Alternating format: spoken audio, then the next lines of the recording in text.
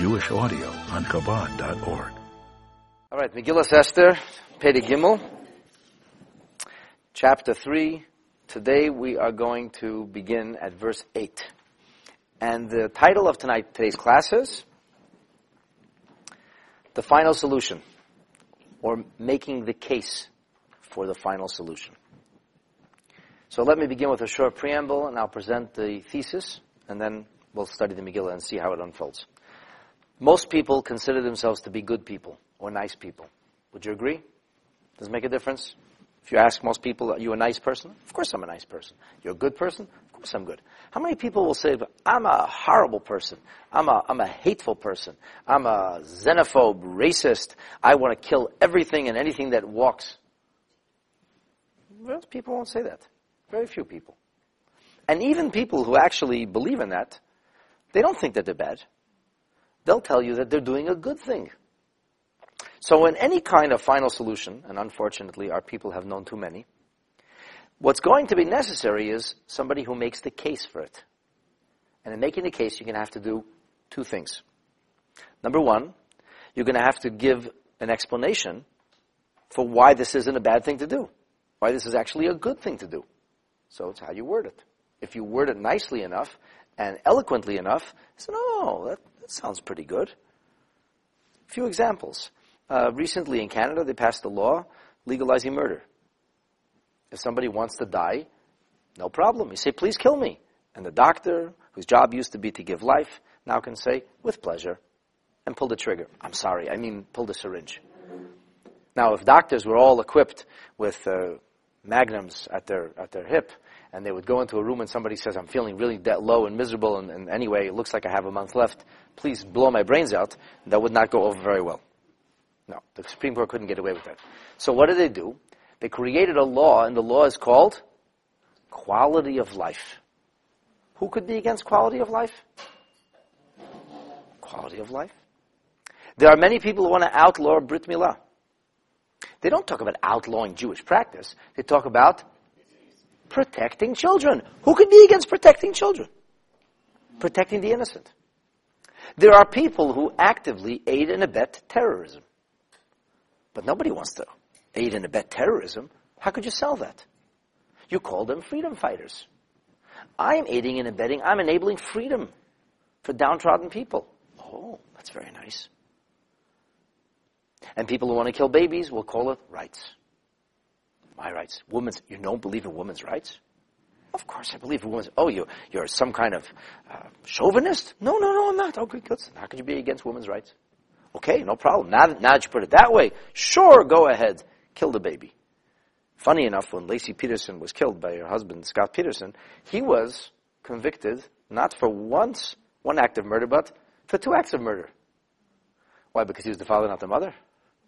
If the mother kills him, it's a mitzvah. If the father kills him, he gets a death sentence. Some kind of dissonance over here?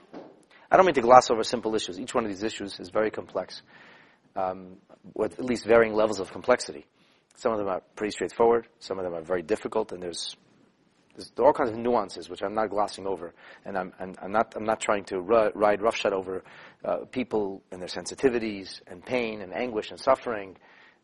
Just saying that invariably, whenever society will do something bad, they will first explain why it's really good. So that's Haman's job. Haman has this idea. Haman wants to exterminate the Jewish people. So you're not going to come to Achashverosh and say, Achashverosh, my dear beloved king, let's exterminate the Jews. And Achashverosh will say, oh yeah, let's exterminate the Jews. What will that require? Oh, a couple of hundred, maybe 1 million acts of murder. Sure, order me 2. So Haman has to make the case. Haman is a very smart guy, very cunning, very clever. So he's going to make the case to Achashverosh why Achashverosh should agree to mass genocide, to the murder of millions of people. So that's number one. Number two, if you are a mass murderer and a genocidist and a terrorist, your wise move will be to play on people's fears and to simply tap into people's pre-extant hatreds. So if people have certain fears or animosities or acrimonies or discomfort, you have to say, hey, you know that bad feeling you have? You know that worry, that concern, that issue? This is it. Here's the scapegoat. This is the reason you're having all these problems. He's the reason. Get rid of him. So you tapped into people's natural or latent hatreds, and it's going to become very easy. Haman employed both of these in a very, very beguiling way. And he does it in few words. Man, a few words. But very, very wise. Well, wise is a bad word. Very, very cunning words. Although, our sages tell us that the words in the Megillah, which are somewhat short, had a subtext to it. And Haman elaborated greatly and had all kinds of things he was alluding to in those few words, but he does basically these two things. So let's take a look and see what happens. Haman has now gone on to meet Achashverosh. We already studied in our previous class about how he arranged the date. He knows exactly what he wants to do. It's all random. A couple of random Jews here and there. He's going to take care of them. And he has everything from his perspective worked out. He's got all his stars lined up. All he needs now is royal permission. All he needs is to make this law. So Haman says to the king Achashverosh, Yeshno am echad mefuzor meforod. There's this one nation, that's scattered all over the place, scattered all about amongst the other nations, Bein ha'amim.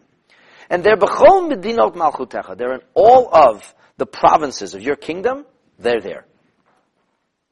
Now this people, who is one people but scattered amongst all other nations and all the provinces, dasehem shonos mikolam. Their rules, their laws are different than everybody else's.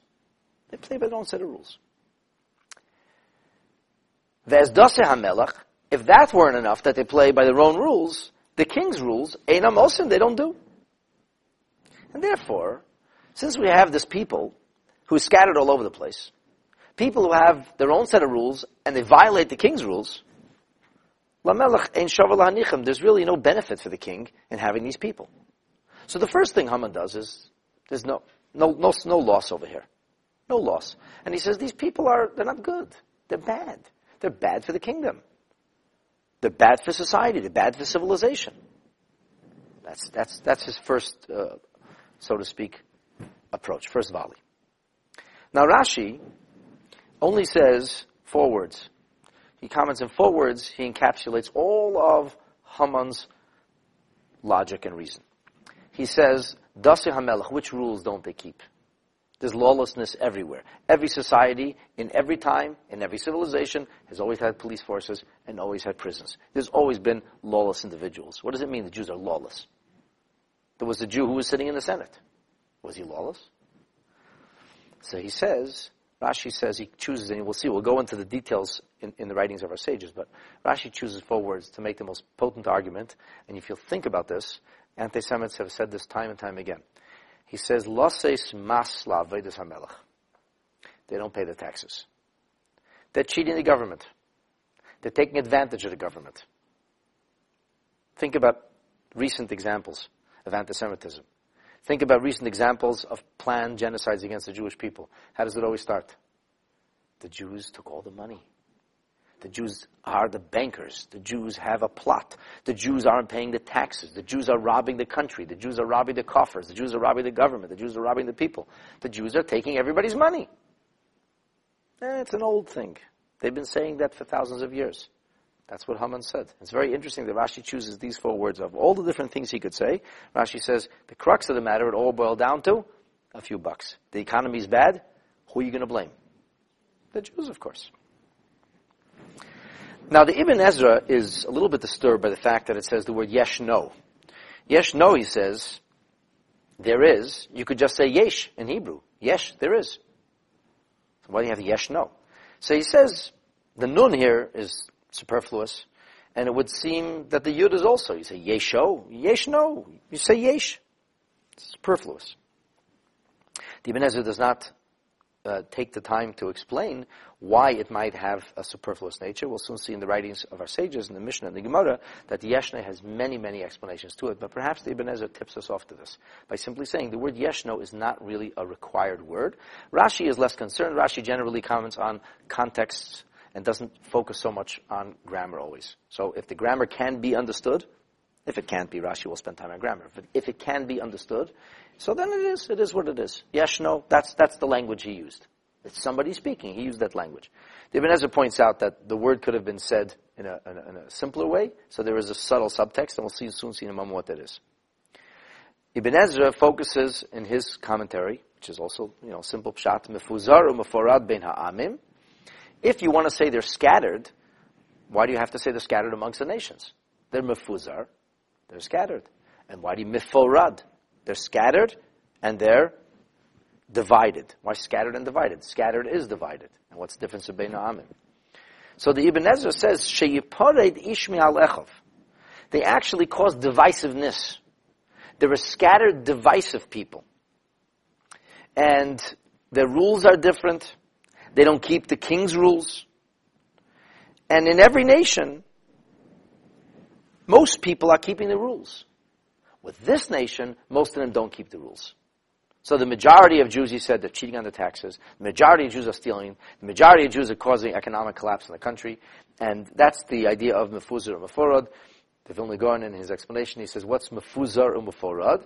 He says, they themselves are scattered about, and they separate. He says, meforad means they're not just scattered. If they're scattered, why don't they become like everybody else? He says, no, they remain apart. They think they're better, they're different. They refuse to marry everybody else.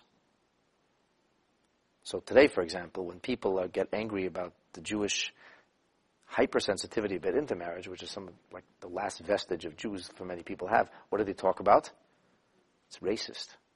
Jews are racist. Who likes racism? Who defends racism? They don't say Jews are doing something. Jews are racist. Oh, Zionism is racism. On the anniversary of Kristallnacht in 73, 74. So if you put it in that context, mefuzar or meforad, they're scattered, but they remain apart anyway. So they're everywhere, but they're still apart. They're divisive, and therefore, and they don't keep the rules. They don't keep the laws. They're bankrupting the economy. What does the king need them for? What value, what contribution do they make towards society? The Jew is a parasite, it's a bloodsucker. He's not adding to the welfare of our common good. That's the simple pshat. So let's take a look for a moment at some of the words of the Medrash and the Gemara, and then I'm going to guide you through the Targum Sheni, who gives us the subtext to all of Haman's claims, which are just hinted at in a few words, and it's going to blow your mind. It's like, wow, what he says. So first of all, let's talk about this idea of yeshno. Yeshno, Ibn Ezra already told us, it's not an unnecessary word. There's something more that's going on over here. So the Medrash said, Achashverosh was a pretty smart guy, actually. He did some foolish things. He acted foolishly. But he was a smart person. And he said, I'm afraid of their gods. These people have tried to destroy this people before. Why would I be successful? So Haman said, yeshno. Yeshno doesn't just mean there are, but yeshno can also mean, yeshno, they have fallen asleep. They're no longer actively Jewish. They're just Jewish in name, in culture. They're just thieves, whatever. They're not really doing mitzvahs anymore. Yashno min ha-mitzvahs. They're sleeping from the mitzvahs. So if they're sleeping from the mitzvahs, and they're no longer keeping Judaism, so their God's not going to come to save them. But what virtue do they have any kind of right to divine protection? So that's one thing about Yeshno. The Medrash tells us further that Yeshno am echad, Achashverosh was told by Haman, God is sleeping. God fell asleep. He's no longer engaged and involved with these people. They were exiled. The Beis HaMikdash was destroyed. 70 years have passed. You, Achashverosh, yourself, you were wearing the clothes of the Kohen Gadol. Nothing happened. The Jews aren't getting it together. They try to go back to Israel. Before the story of Purim, they tried to go back to Israel. Some Jews were in Israel. They tried to start building the Beis HaMikdash. The Beis HaMikdash the construction was impeded. It wasn't getting any traction. People weren't going home to Eretz Yisrael. He said, God has forgotten about them. They are a thing of the past. They're history. You no longer have to be concerned. Another Medrash says that the word yeshno is connected to the term which means teeth in Hebrew. How do you say teeth? Shinayim, right? A dentist in Hebrew, Rofei Shinayim. So yeshno means they have big teeth, he said. What does that mean? big teeth. He said they're always eating, the Jews. They're gluttonous. They always have a Yom Tov. Now they're eating it. Now it's chicken soup, and then it's matzah, and they're always making something with food. It was Shabbos and Yom Tov. He says they have Pesach, they have Shavuos, which I guess means they must have had blintzes or something back in the time of Shavuos also. Maybe they just ate meat because it's Yom Tov. He says they have Reish Shata, they have the beginning of the year. So the Medrash says Rosh Hashanah. Then they have a day they don't eat, and then they have a day after that, and then they have Sukkot, they're eating in a Sukkah. He says they're always eating, they're always fressing, they're always enjoying themselves, and therefore, like, just get rid of these people. Just get rid. They're not making any contribution. So that's like the hint in the term Yeshno. Now, very interestingly, the Medrash says that God said, you don't like my Yamim Tovim? You don't like the Jewish people having Yom Tov? No problem. I'll add another one. And this one will be on you. So this way, and when do we eat more? The biggest mitzvah of eating and feasting and drinking is on Purim.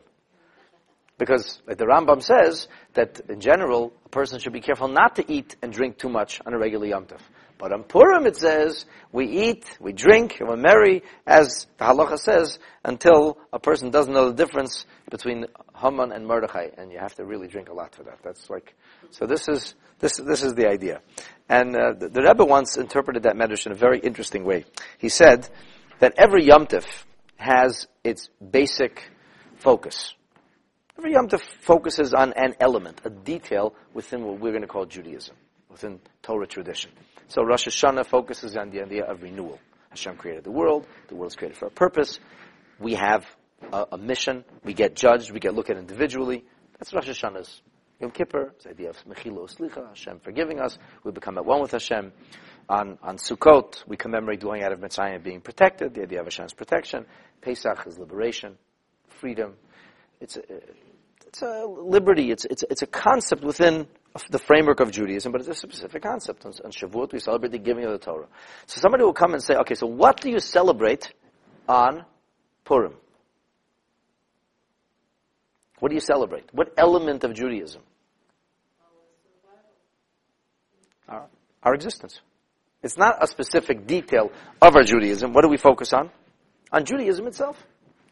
So therefore, the Rebbe suggests that the deeper meaning of the Medrash is that this is a cause for celebration that has no specific detail to it. It's not a specific cause, it's a general cause. The joy of Purim is the joy of being Jewish, not the joy of a detail of being Jewish, or of a specific part of our Yiddishkeit and of our connection to HaKadosh Baruch Hu. So that's the Medrash saying, you don't like the fact that they have Yomim Tovim about specifics? I'll take it over the top. Now they'll have a Yom Tov that celebrates Yiddishkeit itself. So that's kind of a deeper reading into the idea of the holiday of Purim, and you see that the nature of Purim itself, it's already encoded from the very beginning. When Haman is making the suggestion for the final solution, already we have the hints of future salvation that's going to unfold afterwards. Now, what is the pshat mefuzir or meforad? Why did he try to talk about the divisiveness? So, as we said, they talked about them not being a people who creates cohesiveness or unity, but disunity. But the Gemara in Megillah says something very simple. It said any normal king doesn't want to just destroy a province, a part of your country. You can have a patch of, all of a sudden, devoid of humanity. What do you do then? So he says, don't worry, nobody knows the difference. It's like a few white hairs and a few white hairs there. You just pull them out. They're all scattered all over the place. Nobody will even know the difference when we get rid of the Jews. People will move into their homes. People will take over their businesses. Everything will continue to function exactly like before. Because he has to make a compelling argument that it's not going to hurt the economy. Achashverosh is, after all, a king, and he has a nation to worry about, and has an economy to be concerned with. And if he goes bankrupt, that's not going to be helpful. So therefore, Haman tries to, ease this along. No pain, he says. No fault. Everything's going to be fine. All right, let's take a look at the Paschegin before we go into some of the other details of the different Mefarshim. So the Paschegin says like this. The first thing Haman said, Mefuzir Meforad ben Ha'amim, he said, they're spread all over the place. He said, you should know that these are a lazy people. They make no contribution. He says they're always so proud of themselves. They're always taking care of themselves. They're always well looked after. He says, Meloktim pishrei the teves, and teves they're taking hot baths. Yasi bechatzivi tamas, they're going into the swimming pool in the hot summer. And they're not really following what everybody else follows. And here, he starts to make the complaints. So the first thing he says about the Jews is you should know that they look at us differently, look down at us. They curse us. They think that we are impure. And whenever it comes time to enforce the law, the Jews are always taking care of their own. They're always hiding their own. They're always going to protect their own. They're like operating a separate system. This is also known later as protocols of the elders of Zion. It's like, think of that. Like, this is the canon of anti-Semitism. The Jews have their own system. They're not part of our system. He says you can never catch them. They're so evasive, the Jews. They're so hard to know. Everything is so secretive. And Targum Sheni says the very next thing he said was racist. They don't want to intermarry. They don't want to be like everybody else. They have to be different. They have to be separate. And he says they're lazy. Every time we come and we tell them to work, they say, I have another excuse to work. Now we have to daven, now we have to say Shema, now we have to go and bench. They always have all their religious freedom. They ask for all these days off, and they're not making any real contribution. And he goes on in a whole long detail. And then he starts talking about the Yamim Tovim. And the Pascheg and Targum Sheni says, you take a look at the Yamim Tovim, every Yom Tov he says the same thing. First of all, he talks about the fact that they don't work, that they eat their own special foods, they go into their secret synagogues, and what do? They curse us. They curse the king, they curse his ministers, and they curse us. Now, in the Middle Ages, what did they accuse the Jewish people of? Poisoning the wells. Poisoning the water supply. Haman said, do you know what they do? The women go to the mikveh in the middle of the night, and they poison our wells. Another secretive part of Judaism, right? Actually, it is a very discreet thing. So Haman tried to take everything and made a blood libel out of it. He said, you know what else they do? They are a cruel people. They circumcise babies at 8 days old. Sound familiar? The first thing outlawed in Nazi Germany, by the way, if I'm not making a mistake, was circumcision. It was bris milah. They said they're cruel people. Now, I asked one of these people that I was talking to once, I said, do you think that you care more about my children than I do? You think you're more worried about my children? He said, of course, yes. And I said, well, that's ridiculous. I said, if you care about my children, then don't try to outlaw bris milah because we're doing it anyway. And if you outlaw it, you're just going to put my kids in a worse situation. Anyway, then he says they burn their chametz. And he says, you know what else they do then secretly? They go into the shul after they finish burning the chametz. They say the king is chametz. They say his ministers are chametz. And when they ask God to burn us, all of us. And then he goes through every Yom Tov like that. Every Yom Tov he says the same thing. They go and they read their secret books and they curse us. And Haman tries to highlight all kinds of anything which he found strange or outlandish about the customs. He highlights the customs and he says, and it's all about cursing us. It's all secretive, cursing the king, trying to hurt our society. He said they're further cruel, he said. Not only they fast on Yom Kippur, they deny their children food on Yom Kippur. Child abuse.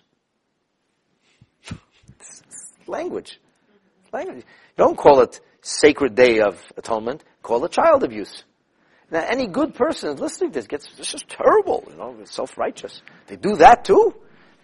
Haman says, furthermore, not only do they, again, he says, Yom Kippur, they have their secret convocation, and then they curse us again. He says, further than that, then on the 15th day of that same month, they go in and they have a sukkah, he says.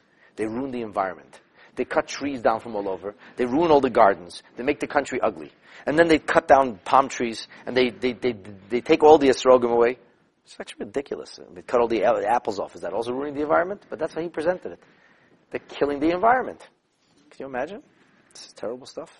And he says they go in their huts, and guess what they do over there in their secret huts? They curse the king again. He says, "V'anachnu lo neda." We don't even know if they're cursing us. Maybe they're blessing us. He says, we don't know. It's all very secretive. And here he talks again about the fact that they don't want to do any work and so on and so forth. And then Haman's greatest taina. He says there was a great king from amongst our nation, Nebuchadnezzar. He doesn't want to mention his name, it just says a great king, because of course Vashti was a granddaughter of Nebuchadnezzar, and Achashverosh, as we discussed, was not really supposed to become a king. He was a Manchurian candidate who came in out of nowhere, and he usurped the throne. But he says he destroyed the Beis HaMikdash. You would think that finally the Jews wouldn't be so proud of themselves. You'd think they'd finally be able to hang their heads in shame and give up. He says, you know, want to hear what? They still have the chutzpah to walk with pride. They're still proud of themselves. They still think they're special. And they still think they're going home to Israel. And they have no loyalty to our country. Could you imagine, he says? They say that we are pagans, that we are worshiping idols, and they worship only one true God. And they went out of Egypt. And no matter what happens to them, they're always going to be fine. It bothers him. Jewish pride killed him. He couldn't stand the fact that the Jew was still proud of himself. Then he says, the Jews, they have no poor amongst them. They're all rich. And this is how Haman continues to lay the case out for his mass genocide. Now, very interestingly, he never mentions the name Jew or Israel. He starts off without a name. Because it's much, much easier to talk about a theoretical people and talk about how terrible they are. And then once Achashverosh is convinced, and he said, yeah, you're right, these are terrible people. If you tell him they're Jews, you say, well, Mordechai's a Jew, and I appointed him to the Senate, and I'm sure he had some Jewish friends, and he invited the Jews over to the party. He's not going to want to kill the Jews. But first he just talks about how horrible, there's this horrible people, this horrible nation. Oh, they happen to be Jews. I'm not an anti-Semite or anything, but, this horrible people that's doing all these terrible things. So by now, Achashverosh is buying into it. Now, the Vilna Gaon says something very interesting, and the Orach Chaim says it also. He says, it's the most natural thing, he says, Ein sinah, says the Orach Chaim, kesinas hadas. There's no hatred like the hatred of our faith. V'chol ha'umay soinem oisam la'ilam. All of the nations, they hate us forever. So it's natural. You have to just exploit the natural hatred that's there. He knows it beneath the surface. Achashverosh will say, maybe the people will rebel, maybe they'll revolt, maybe they won't like this. Don't worry, says Haman. Everybody hates the Jews. You will not have to answer for this. I think it was Goebbels, Yimach Shemai, who said that history will judge us favorably. He says, now we're considered to be horrible people. History will tell a different story. History will look at us differently in the future. And in that way, the Orach Chaim says these exact words. He says, Yaskireu l'toiva, they'll praise you. Asher ibed umas nuah me'amim. That you got rid of a nation who is hated and despised.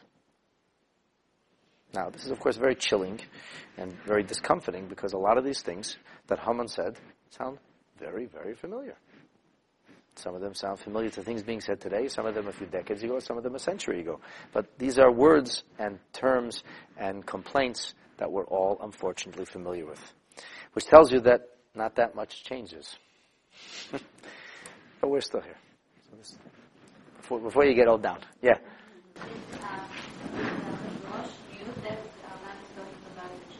It seems initially he doesn't know. That's what it seems like. But although he seems to catch on at some point.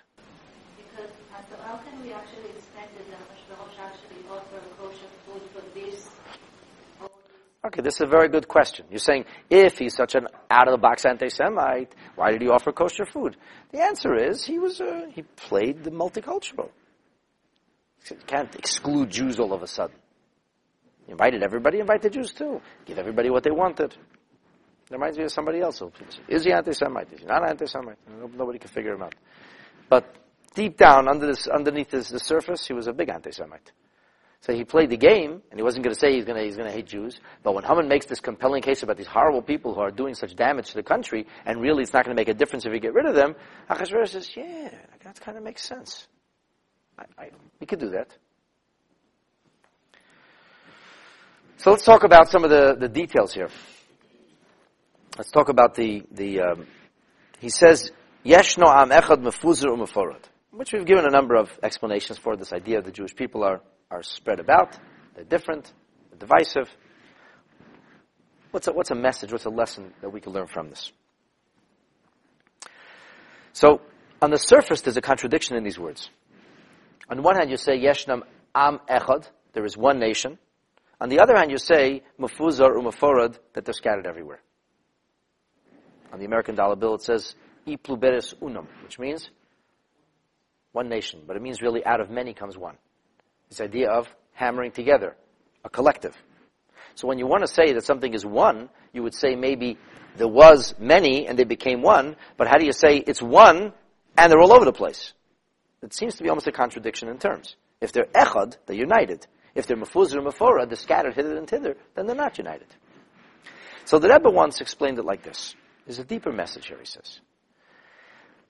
A Jew, a Ben Avram, Yitzchak, Yaakov, Sarah, Rivka, Rachel, Leah, we, Am Yisrael, have to know that even in times when we are mefuzar or meforad, even in time when we are scattered, and even in time when we don't have this commonality, if you will, that's visible in an overt way, we don't have the unity, maybe perhaps we're not living together in the same geographic location, and we're not operating in tandem.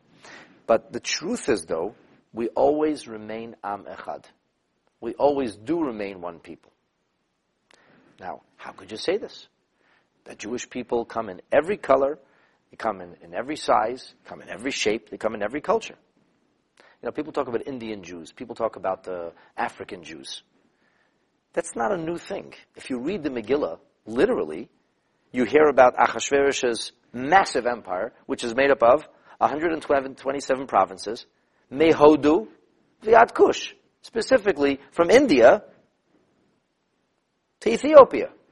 And it says, Haman says, they're mefuzar or meforad b'chol medinos, in all of the provinces. That means in the time of Purim, there had to be Jews living in India. There had to be Jews living in Ethiopia. There had to be Jews living everywhere where people were, in Achashverosh's massive empire, Jews were living. So really we're not echad. We speak different dialects. We even have different customs. Even observant Jews have different customs. How could you say we're Am Echad? How could you say that all the Jews of all the ages are the same people? We've lived very, very different lives and had very different experiences. So the Rebbe writes something very interesting. He says, scientifically, when you want to prove or demonstrate something, what is the best way to make an experiment to prove the veracity or truth of a particular theory? You have to test it. Now, do you test it in the exact same variables? The answer would be, no, that doesn't show that it's always necessarily true. In fact, then if you have 3 or 4 variables which keep repeating themselves in every set of tests or in every reality, then I'm not sure what is the cause. The wisest way to test something is to have the greatest range of variables in which you will have in each of the variables only a single common denominator. And if you have a single common denominator in every one of the variables, and in every one of the variables it always happens, what does it tell you? That tells you the truth, the scientific, strictly speaking, knowledge of the reality. So if you take a look at the Jewish people, what has defined us in every time? Sometimes we've been defined by skin color. Sometimes we've been defined by hair color. Sometimes we're defined by eye color. Sometimes we're defined by build, or by shape, or by our noses, or by our ears. We've been defined in all kinds of different ways. In different ages we've been defined. Sometimes we're defined by the various industries that we're involved in. Some places or ages we've been defined as a nation who is mighty, and other times we've been defined as a nation who is meek and victim-like. What is the only common denominator we find for the Jewish people? The only thing is Torah. That's the only thing that we can actually say in every generation, whether we were victims or victors, whether we were mighty or weak, whether we were black or yellow or green, whether we had blonde hair or blue hair. It didn't make a difference. With any situation, what's the only thing that united us? The only commonality over all the ages? Torah and mitzvahs. And that's the message of Am Echad. Hashem wants the Jewish people to know, and sometimes the truth is best seen through the eyes of our enemies. Haman took a look at a people who he himself says is mefuzar and meforad. There were Indian Jews, there were Ethiopian Jews. There were Jews living in Israel, whatever fake name they made up for it then. Palestine, they made the name Palestinian Jews only comes in the 18th century ago. So it had probably a different name, what they called Israel then. Whatever they called Israel. And wherever Jews were living, there were Egyptian Jews and there were Syrian Jews. There were Persian Jews. There were Jews that were living in Turkey and all over. It's a massive empire. We can go back and look. You have a map today of Achashverosh's empire. In every one of these places, Jews were living. And without a question, they had their own different customs. They probably looked different. They probably spoke different languages. But nonetheless, Haman said, it's all the same. It's all the same. What was the same? He said, Am Echad. And then once you scratch the surface, deep down, it's all the same. At the end of the day, they have a loyalty to Yiddishkeit. At the end of the day, they still care about being a Jew, and the only real definition for being a Jew is Torah and mitzvahs. Which is perhaps the cause for Haman's hatred, but for us, it is a very clear indicator on what really makes us Jewish. Who really are we? Who really are we? Are we a nation because we have a state, because we have an army, because we're smart, because we're successful, because we're losers? What makes us into a nation? So the message is, Yeshno Am Echad, that regardless of time and place, the secret to our survival is our Echad, our oneness with Hashem, our Torah, and our mitzvahs. That's very powerful. So Haman saw that, and that's something that we have to know as well. On another occasion, when the Rebbe was speaking about this idea of Yeshnei Am Echad, he said something fascinating.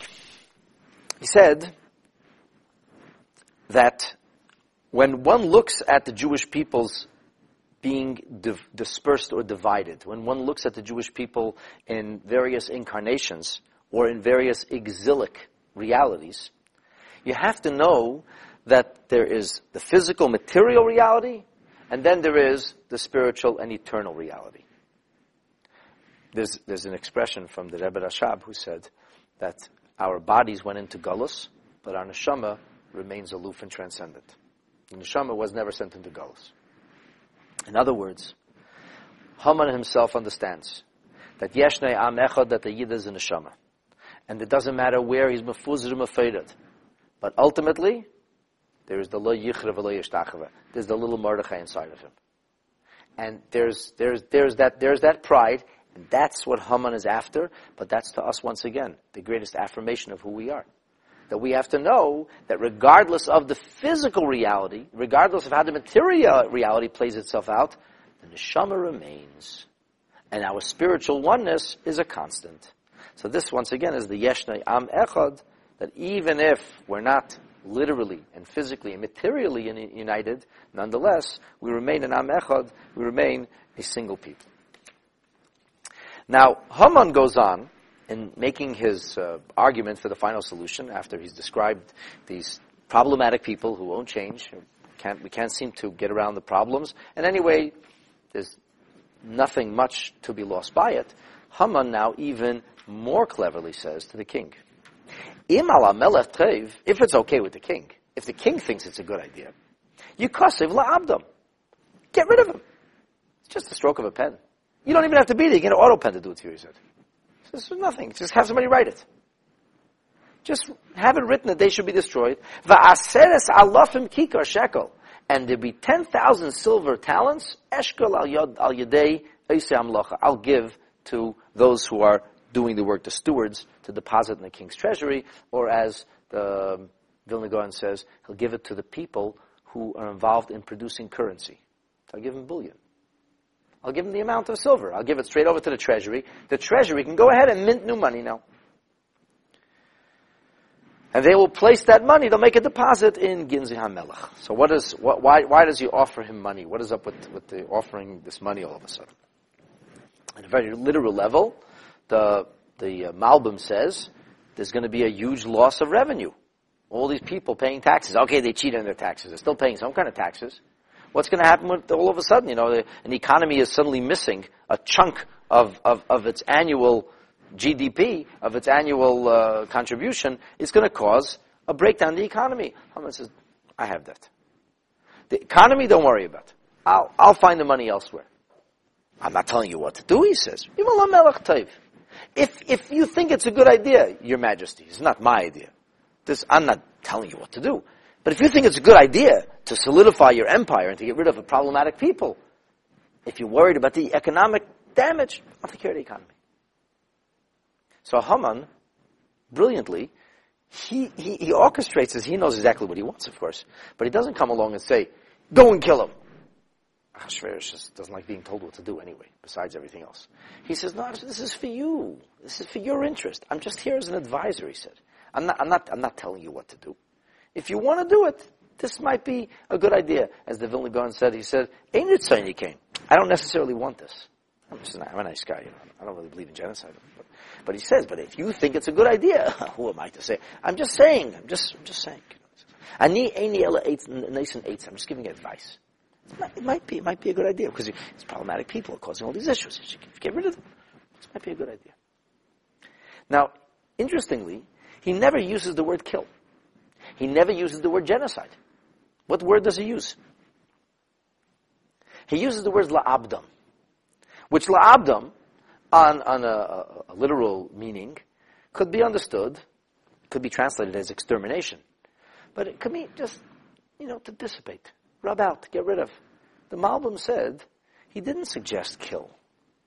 He said, we just need to get rid of this Judaism stuff. As long as they stop identifying as Jews, as long as each one of these people, wherever they may be, will melt into their milieu, into the culture and land in their province, everything's going to be fine. So in other words, like the Alter Rebbe says in Torah, he didn't say that you have to kill Yisrael, which is all of Israel. He said you have to kill Yehudim. Yehudim means people who identify as Jews, which Yehudi means one who denies Avodah Zarah. It means a Jew could do just about everything else, but one thing he won't do is embrace Avodah Zarah. So Haman really, he suggested the decree should be get rid of Judaism. Get rid of this race, get rid of this nation. You don't have to go kill them. Do it very cleanly. Just make sure they don't identify Jewishly anymore. And it is conceivable that Haman assumed that an enormous amount of Jews would actually melt into the background. Would actually not put up a fight. And then the few more religious Jews, you kill them. And then it's all over. To Haman's shock, the Jewish people all of a sudden bounce back. This nation that he himself said they're sleeping from Torah mitzvahs. This nation who went and ate non-kosher food on Shabbos while Achashverosh was prancing around in the Kohen Gadol's raiments, on the vessels of the Beis HaMikdash. This very same nation, the nation that hated Mordechai, the nation that couldn't stand the rabbis, that very same nation all of a sudden rose like a giant. They were like a giant that was roused. And like lions, they reaffirmed themselves with unbelievable courage to Hashem and His Torah. So then, that they had to, now there's going to be a real confrontation now. They didn't simply walk off into the dark and say, okay, no problem, we will very conveniently fade out of existence.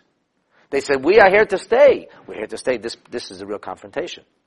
And once that confrontation is set and the Jewish people did tshuva a whole year, then on the next year, on the 13th day of Adar, we were allowed self-defense. We were allowed to kill our enemies. We were allowed to kill all the neo-Nazis and Islamo-fascists of the day, and kill them we did. As the Megillah tells the story of how we were able to stand for our rights. But Haman never uses the word here in the beginning. Achashverosh, he doesn't say the words to kill them. Now, when Haman is gnashing his teeth, and when he's talking what he wants to do, he says, Lahashmid is kol Yehudim. He wants to destroy. But here, when he talks to Achashverosh, he says, La'abdam. He changes the language. He's just like, once again, language. Language. Don't say kill, don't say murder, say quality of life. We're preserving the republic. We're going to save the economy. We're going to save the nation. Because there's like these cancerous people. We have to just get rid of all the problems. And then everything will be fine. Now the Medrash says, what's up with this silver? And why do we have this? Why did Haman specifically emphasize the idea of the Aseres Alofim Kikar? Now, by the way, when it comes to the idea of Yikosev la'abdam, you'll write to destroy them, Rashi says, Yikosev svarim l'shleich l'sarei hamedinis. You don't even have to do it yourself. You just put an edict in place. You have the blood on your hands. Your Republican Guard doesn't carry it out. You tell everybody else to do it. It's brilliant. You basically assign the genocide to somebody else. And then you could say, I didn't do anything. I just signed agreements. I just made, I created a law. I created a system that would allow for somebody else to do it. And he didn't do it. And he offers this enormous amount of money. All right, so let's take a look now and see what our sages talk about when it comes to this huge amount of money. The Medrash and Medrash Rabbah says like this. Pardon me, the Gemara Megillah says, Amar Reish Lakish. Reish Lakish said, it was obviously known to the one who spoke and brought the world into existence, that Haman would eventually give silver talents, give shekels, to try and have the Jewish people destroyed. Leficha chiktim shikleim l'shikloi. Therefore, Hashem ensured that the shekels of the Jewish people would precede the shekels of Haman. V'hainu d'tnan, this is what we learn in a Mishnah, the echad ba'adar mashmin al shkolim.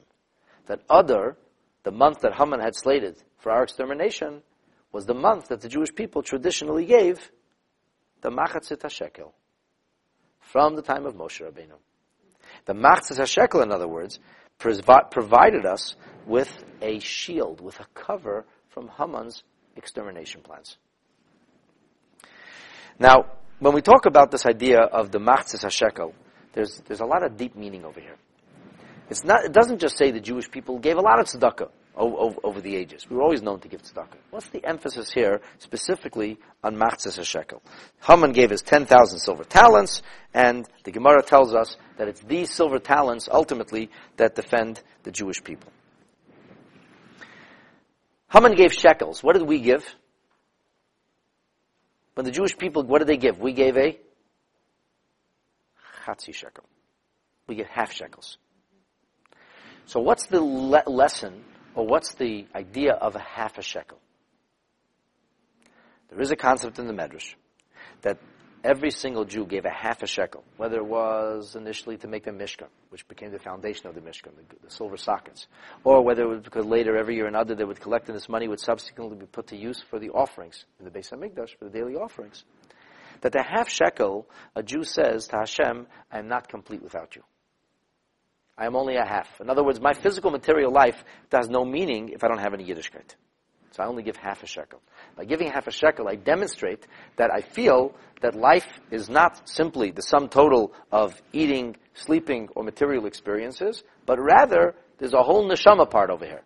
There's a whole other part of life, a non-tangible part of life, which to me is equally important. There is such a concept, such an idea within Jewish literature. And the Rebbe suggests, based on this Gemara with the Shlokish, that is exactly the message of the Chatzi Shekel. What did the Jewish people do when they were faced with extermination? They had a choice to make. Your choice is either you preserve your life physically, or you say, I'm not letting go of my Jewishness and my spirituality, even if it costs my life.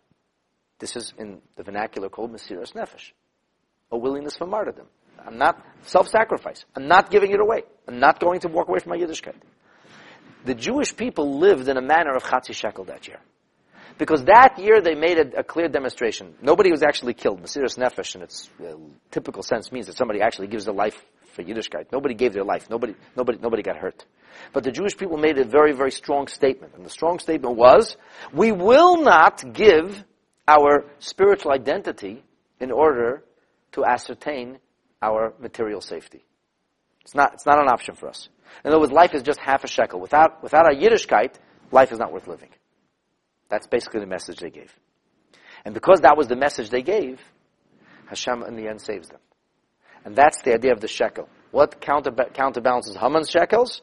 The Jewish people's Chatzi Shekel, which is not just the fact that they gave tzedakah, not just the fact that once upon a time they had decided to do a mitzvah, and the mitzvah became a shield in a time of difficulty, which we have an idea. The Mishnah says every time you do a mitzvah, it creates a protective aura about you.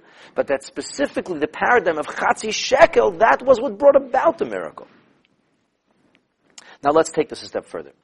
On another occasion, the Rebbe explained the idea of the Chatzi Shekel by analyzing what the Chatzi Shekel were used for. Chatzi Shekel means half a shekel. Moshe Rabbeinu is going to build a Mishkan. He asked the Jewish people all to contribute 3 times. 3 times he asked for a truma. The first was half a silver shekel. And half a silver shekel, everybody had to give equally. It says, ha'ashal yarba, hadal yamit. The wealthy couldn't add, the poor couldn't subtract. Everybody gave half a shekel. And what did they do with that half shekel? They melted down that silver, and that served as the foundation of the Mishkan. There were large boards or planks that were placed into silver sockets, heavy silver sockets, and that ring of silver, or that square of silver on the floor, that's where the boards were placed into. That's how the Mishkan was able to stand. The foundation of the Mishkan, everybody had to contribute to equally. That's the foundation. And then there was, everybody can give kifi nidvas libam, according to their own generosity, as they were impelled to give. And then there's the idea that everybody gave towards another half a shekel. And the other second time half a shekel was for what purpose? So that the offerings, the daily offerings in the Beis Hamikdash, would be purchased from the money that all the Jewish people had contributed equally. Once again, emphasis, ha'asher le'yarbe, hadal le'yamid. You can't give more, you can't give less. In other words, nobody can have more or nobody can have less. Everybody will participate in the same fashion. So at this time, when the Jewish people were faced with the great threat of genocide in the days of Haman, how was it that we were able to earn Hashem's grace? How was it that we were able to catalyze the great miracle and the great salvation of Purim? The answer was that all of the Jewish people together woke up.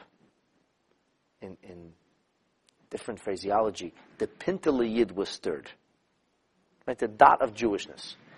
You can't be a little bit pregnant. You can't be a little bit Jewish. So you have a neshama, you don't have a neshama. There's a certain element that everybody, the person can be fabulously wealthy with mitzvahs, the person can be totally impoverished with mitzvahs. But there's certain equality. Purim, the nature of Purim was that we rose together. And it didn't matter the tzaddikim, the beinanim, the reshoyim, the wicked people, the average people, the superlatively holy, everybody came together. And that's once again the paradigm of the half a shekel. So Haman came and he said, I'm going to strike all the Jews down. I will draw no distinction between Jews. I don't care if there's the flaming visible Jew or the Jew who's so ashamed and embarrassed that you barely know that he's Jewish. I'll strike them all down. Menarvad Zakin. I'm after all of them. I don't want to have any Jewish kind of identity left in this world. No Jews in the world. And what's the response to Haman? That every single Yid's neshama, every single Yid's essence all of a sudden is laid bare. And everybody lays claim to Torah mitzvahs. So the shekel versus shekel. It's not just play of words, and it's not just they did a mitzvah, so here's the mitzvah as a counterbalance. This mitzvah is paradigmatic of what it is that brought about the miracle of Purim. This half shekel idea, it's emblematic of the essence of the Yid. That he can't be more, that he can't be less. That's at the end of the day, a Yid says, I can't live without a Jewish identity. That's not life for me. Either I'm living as a Yid in some way, or lama li chayim. What is life worth? What is the purpose of being able to go through the motions and just live if I cannot have my Yiddishkeit with me? And that was the act of Mesiras Nefesh. And when the Yid had this act of Mesiras Nefesh and this kind of unity, this brought about the great miracle. So what does it mean for us in our day, my friends? It means that we have to find a way to get past all of our differences and all of the politics and all of the things that divide us. We are mefuzed and mefayed, we're scattered and we're so divided, but ultimately we all agree on certain essential things. We have to work on creating that commonality, on bringing forth that neshama. And if we create neshama experiences within the heart and soul of every single Jew, so then HaKadosh Baruch Hu helps you to have a miracle. The truth is, Purim should be an easy sell. You don't have to starve. You don't have to sit in shul the whole day. It doesn't have to cost you a lot of money. Well, what do you ask? Okay, he sits in shul for a half hour, 40 minutes, listens to the Megillah. That's difficult. There are more difficult things. Nobody's going to throw him out of shul if he's playing Candy Crush while the Megillah is being read. Like really, how difficult is it? You're fasting on Wednesday. Okay, I didn't talk about Wednesday. I know you're fasting on Tanis Esther. Fine. But the truth is, the notion of keeping Purim, it should be something that every one of us could relate to. You're not even laying claim to a certain detail of a Yiddishkeit. You're rejoicing. A Yid on Purim says, I am happy to be a Jew. I'm proud and happy that I am a part of this nation. And that's something that every Yid should be able to relate to.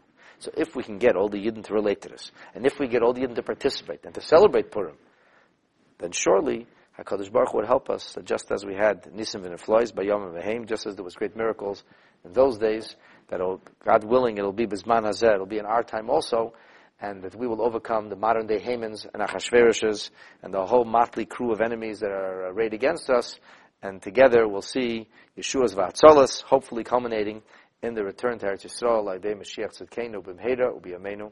Amen.